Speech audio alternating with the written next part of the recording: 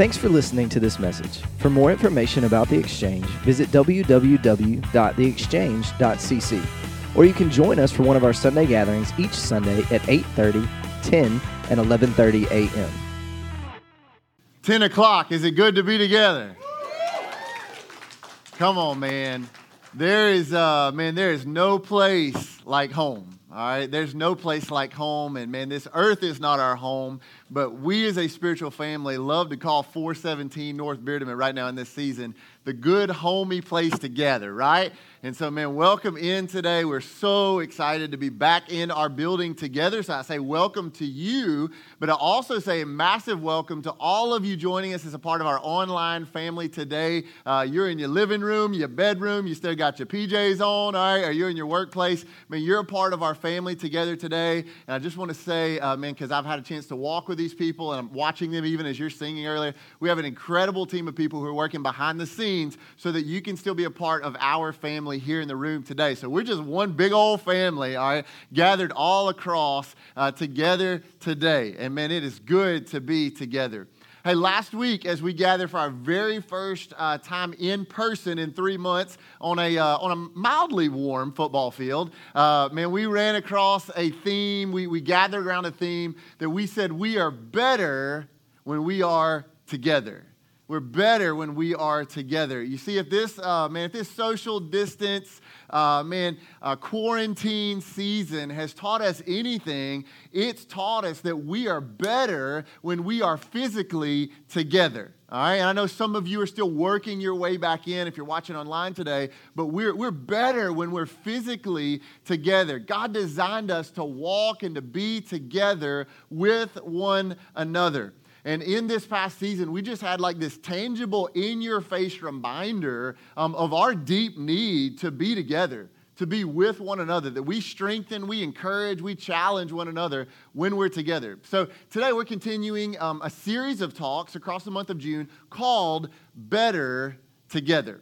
Better Together. So if you have a copy of Scripture, we're going to be there today. John 15 is where we're going to be. John 15, if you're in the room or watching online, man, pull out your Bible. John 15 is where we'll be. We're going to put verses up here in the room, also online for you guys to follow along. But John 15 is going to paint a powerful picture about being better together. Now, here's where we're going today. Track along with me. Today, I want us to see that we are better when we are together. And right now, if you're in the room, you're experiencing the physical presence of that.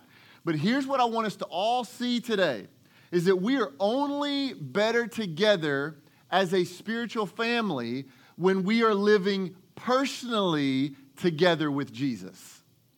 Okay? If you're taking notes, that's what goes at the top of the page right there, all right? We are better together when we are together as a spiritual family, no doubt. But we are only better as a spiritual family when we are personally together with Jesus. You see, God designed us to share life together. That's why we call ourselves a big spiritual family.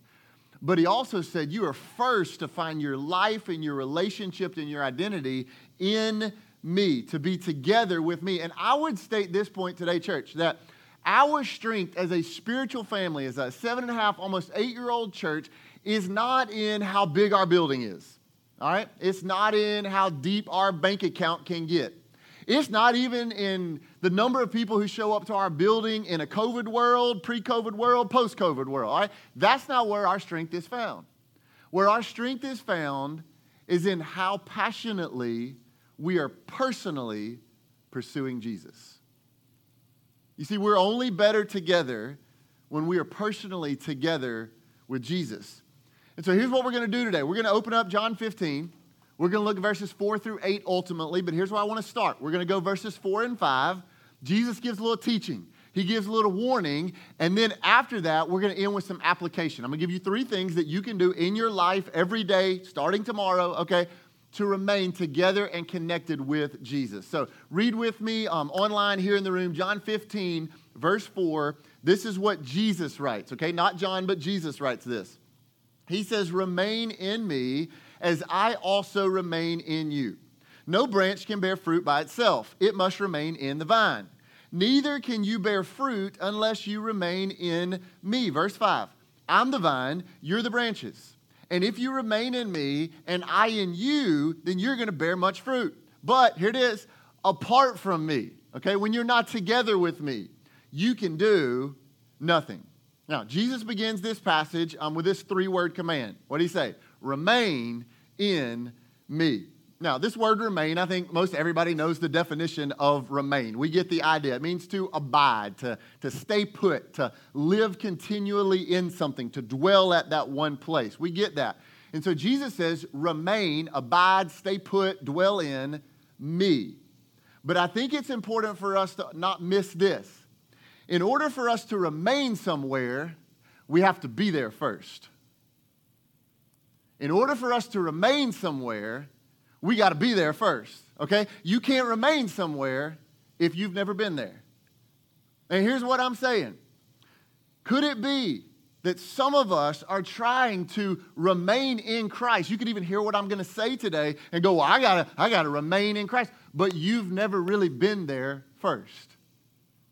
You can't remain somewhere that you've never been. See, one of the greatest tragedies of our culture is this. It's when people believe they are living, they're remaining in relationship with Jesus, only to find out they just been walking in religion. And our culture, man, it's so easy for us in the good little Bible Belt to get these two things mixed up. Let me give you some examples. Religion says, try harder, do more. All right? Relationship says, trust more. Religion says, I got to go to church. Relationship says, no. I gather, but I live as the church every day. That's who I am. I can't escape that identity. Religion says, man, I got to live my life to meet a certain standard of morality. I got to kind of be better than most.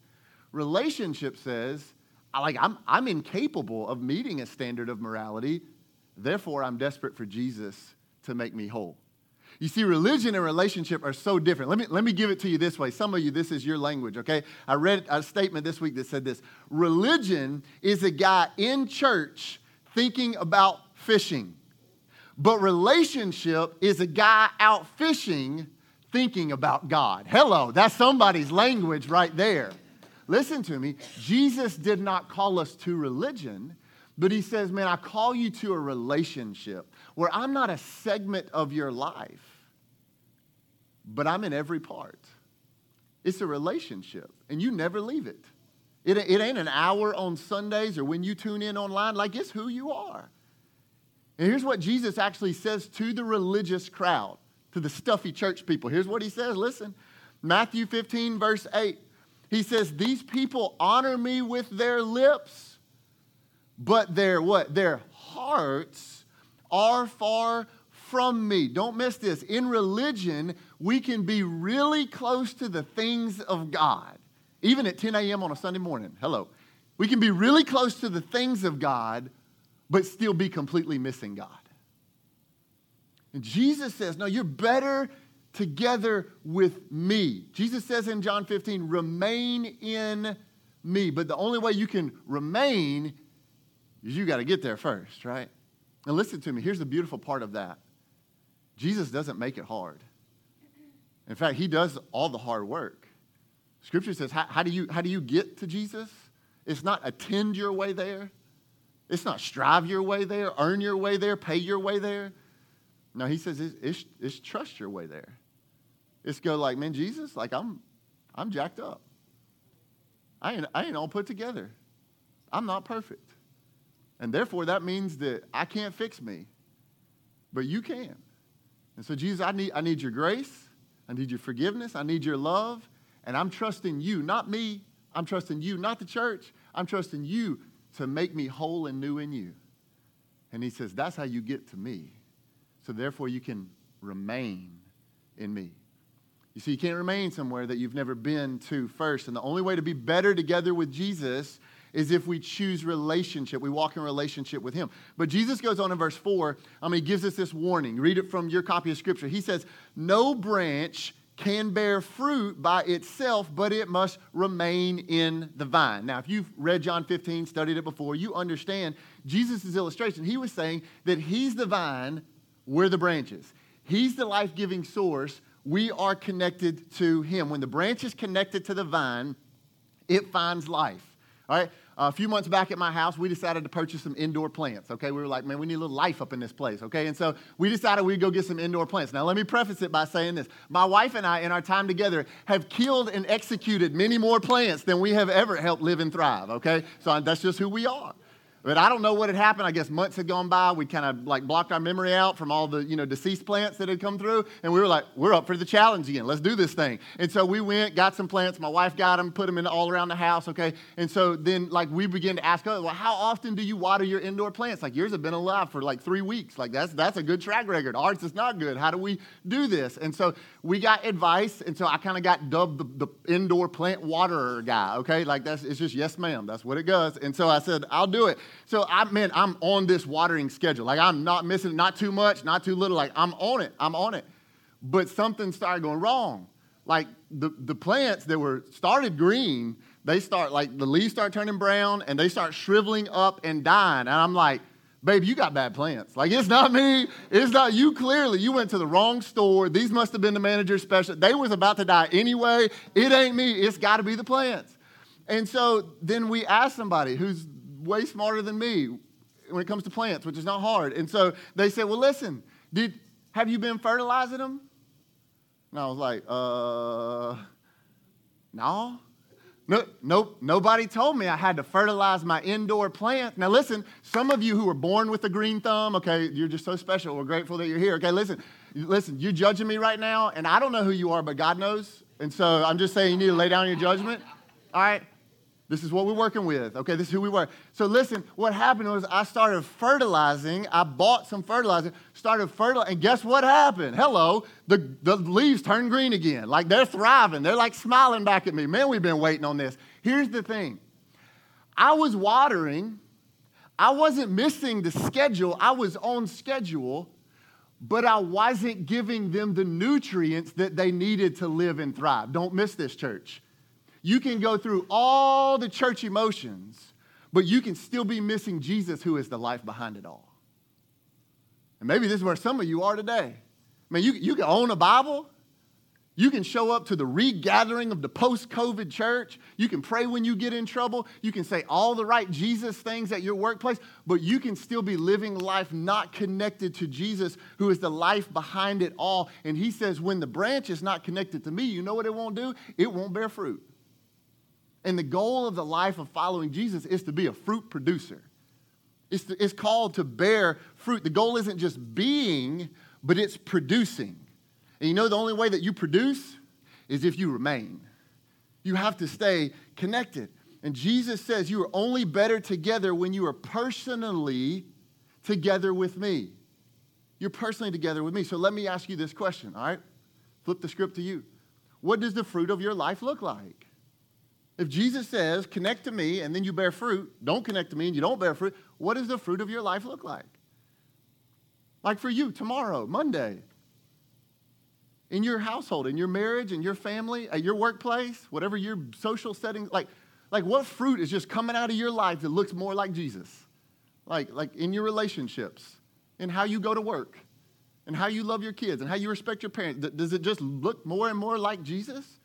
Because listen to me, the produce of your life is directly tied to the connection of your life. And if I just threw that question out, I was like, hey, what does your fruit look like? Some of you are like, I'm glad I'm not having to answer that question out loud. Like, I don't know if anything's looking like Jesus. Do you know how you track down the problem? You go find the connection source of your life. What am I most connected to? What's filling me up most? Because Jesus says, neither can you bear fruit unless you remain connected together with me. That's what he says. Now, he rephrases this same truth from verse 4 in verse 5. Look back with me, John 15, verse 5. Jesus says, I'm the vine, you're the branches. If you remain in me and I'm in you, then you're going to bear much fruit. But, don't miss the warning, but apart from me, you can do nothing. So Jesus really in verse 5, he's just further clarifying what he said in verse 4. He's like, I don't know that you fully got it, so I'm just going to say it a little bit different in verse 5 to see if you got it. But I love that Jesus makes this statement. Did you catch it? He says, I am the vine. Jesus is the vine. And as I read that this week, I thought, why do you think Jesus had to emphasize that he's the vine? Like, doesn't he think that we got the illustration, Jesus? You the vine, we the branches, we got it, okay? Could it be that he clarified that he is the vine, that he is the life source, because he knew how easy it would be for us to slip into the mindset that we are the vine? That we the life source? See, one of the most dangerous places that we can ever walk into spiritually is to a place of spiritual self-dependence, a place of spiritual independence. Like, do I have any parents of teenagers who have ever been teenagers are up in the room? Does anybody get me on that? Okay, like I don't know what the official day is, but I got one at my house. I don't know what the official age is. It's almost just like a switch flips, just like that, where mom and dad know everything. To like, boom, mom and dad know. Like they don't know anything. Okay, listen to me, teenagers. I ain't hating on you. I did it to my mom and dad too. Okay. But so in life, there is this place where, yes, you should become a little bit more and more independent. But watch this. Spiritually, it's so different. Spiritually, as a follower of Jesus, you recognize that I'm always dependent on Jesus. Like, apart from him, his word says, I can do nothing. And Jesus calls us to be together, not just like one another, but together with him. But watch this. But our default so many times as humanity is to drift to isolation. This is what we do. Like we drift to isolation. We've all found ourselves. You lying if you don't say you have. We've all found ourselves in that place where we're smart enough or we're experienced enough. I've been through a lot. Or we're strong enough, man, I'll persevere. Or we're financially stable enough. And we're like, I think I'm good. I don't need a lot of help right now. Now, listen, we'd never say that out loud. Ooh, but we think it and act like it, don't we? All of a sudden, like, my personal time with Jesus starts kind of dropping on the priority list. Jesus, like, I got a lot I'm doing. Like, I'll get to you. Or we find reasons why, like, man, I can't make it on Sunday. I don't know if I can serve, right? Or we stop praying. It's like, God, I know you're there. I think you're listening. We're going to talk tomorrow, I promise. And without even realizing it, we drift into this place of self-dependence and isolation when Jesus says, no. We're better together. Man, we're better when we're walking in this together. And what I've found, I don't know about you, but I'll be real. What I've found is that when I drift into that place of self-dependence, of isolation, you know what Jesus will do? He'll start rocking the boat of my life just a little bit. And sometimes a lot of bit. All right? If you're feeling me? To wake me up and get my attention. And I don't know, but perhaps some of you may be watching online today or in the room, like, maybe that's where you are. And maybe you're not feeling it right now, but it may be Monday morning at 8 a.m. And God's going to shake some circumstances, some situations of your life because you've been living in this place of like, man, I think I'm all right. I'll push through. I'll be good. I'll man up. I'll woman up. Listen. And Jesus says, listen, no. You're apart from me, you can do nothing. But when we're together, that's the way I designed it. Man, we're better when we walk in this thing together. We are better together when we start there, when we're personally together with Jesus. So what does that look like? We got Jesus teaching. We got his warning. What does it look like? Man, we're living in 2020 in a COVID world, all sorts of stuff happening across our world. Like, what does it look like for you and me to remain together with Jesus? Here's where we transition. From the teaching and the warning to I'm about to give you 3 things to just like plug in, press play this afternoon, tomorrow in your life so that you can remain together with Jesus. Okay, so we're going to look at the next few verses of John chapter 15. Let's pick up in verse 6. Here's what it says. Jesus says, if you do not remain in me, you are like a branch that's thrown away and withers. Kind of sounds like some branches that have happened in my house, okay? You're thrown away and it withers. Such branches, those branches are picked up, and here's what happens. They are thrown into the fire, and they're burned. Now, here's the way we're going to word this first one, okay? This is the first way that you and I remain. We remain together with Jesus is this. We recognize the reality of life without Christ. Recognize the reality of life without Christ. You see, if this season of like social distance, all that kind of spread out, if that's taught us anything, man, it's taught us how much we miss some very simple, everyday things of life, has it not? Okay, like whether it's like sports on TV or eating inside of a restaurant or like going to work or getting your hair did, which some of you still haven't caught up on that, I can see, okay? But like all these little simple everyday things, we've missed them. Why? Because we've realized what life is like without them. And in the same way, but on a so much grander scale, Jesus says, man, it's good for you to recognize the reality of what life is or would be like without me. If you were apart from me, Jesus is making an analogy in verse 6 about the branch that withers in the fire. He's pointing to the reality of an eternal place without him called hell. And Scripture, man, teaches us a lot of things about hell, but a few things is that it's a place of fire, it's a place of torment, but you know what's the worst thing about it? It's absent of God. Like that, it's absent of God eternally. It's the eternal consequence of a life without, not together with Christ. There's no redos, no rewinds, no mulligans. Like it's the eternal consequence. And Jesus says, listen, you're better when you're together with me. So let me ask you this question. Like, do you ever have moments in your life as a husband, as a daughter, as a son, as a grandparent? Do you ever have moments where you reflect on what life would be like or what life was like when you were not together with Jesus?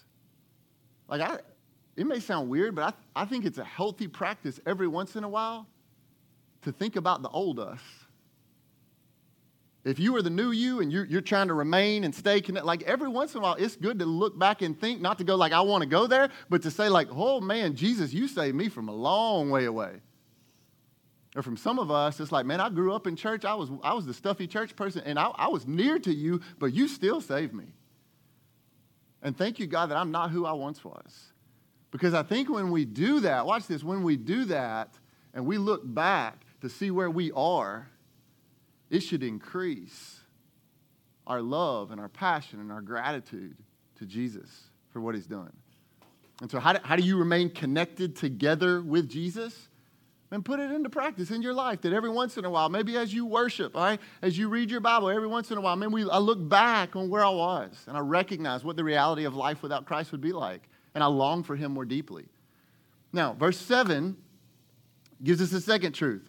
Second application. Jesus says, if you remain in me and my words remain in you, ask whatever you wish and it will be done for you. Here's the second application I'm giving you today on how do you remain together with Jesus is this. Realize the promises of God and live in them. You got to get the whole statement. Don't get half of it. You'll miss it. Realize the promises of God and live in them. Okay, Jesus says, if you remain in me, you can know the truth of my promises. He says, as you spend time in my word, as you worship, as you follow, as you obey, you'll learn these promises that I have for the life that remains, and you can live in them. Now, about 4 years ago, my parents took my family, my kids, my wife and I, to Disney World. Now, I'd been like one time before, but it was like 20 years before, and I was wearing like tall white socks and Umbros in 6th grade, and so it was really bad. I don't want to look back at the pictures. And so I was like, we got to have something new and updated, and so we're taking the kids now. And so it was fun. But one of the things my parents purchased as part of our trip package was the Disney meal plan. Anybody familiar with the Disney meal plan? All right, anybody? Yeah, okay, awesome. All the broke people. And they're like, yeah, we did it, all right? And we ate there. If you're not, like, if you haven't been to Disney World, it's all good. The Disney meal plan, basically, you pay ahead of time so that you can walk up to the different restaurants in the parks and you can just eat. You show up and like, I'm hungry, and they're like, here we go. And so you purchase it ahead of time. And so there's like quick service meals, and that's where you get like a sandwich, a burger, something probably quick for lunch. And then you got like the full service or the table service meals, and that's where it's like we sit down. Like you come take my order, okay? And it's got like a little expanded menu. It's got the good stuff like the meat and the vegetables and all that.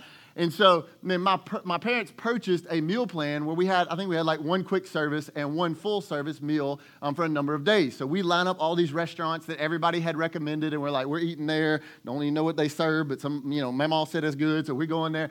And so we showed up, and I'll never forget, like I can picture it right now, sitting down the very first night at the first like full service meal. Like we did the little sandwich for lunch, but this is like the big deal. And so the waiter comes in, pass out the menus, and my parents look at all of us and they said, hey, listen, order whatever you want because it's already paid for. Now listen, I have to preface it with this. This is coming from a guy who never walks into a restaurant and orders the most expensive thing on the menu, okay? Like, I normally don't even order in the top 5. That just ain't how I roll. Maybe that's how you roll. We love you. We're grateful you're here. But that just ain't how I roll. So in this moment, I've got the invitation. I'm in Mickey's house, and the invitation is order whatever you want. It's covered, all right? Your boy had steak and ribs all week long, all right? And I was like, I don't even care about Mickey Mouse, man. Mickey, your food is phenomenal, man. Space Mountain, what? Like, come on. This is a ribeye right here in front of me. And so, like, I enjoyed it all week long. Now, listen to me. Don't get lost in the illustration and miss the truth. When I came to realize the promises of the meal plan, I spent all week living in them. Catch this. There's some of us today who say, man, I'm saved, redeemed, covered by the blood of Jesus. I'm a child of His. I'm new in Him.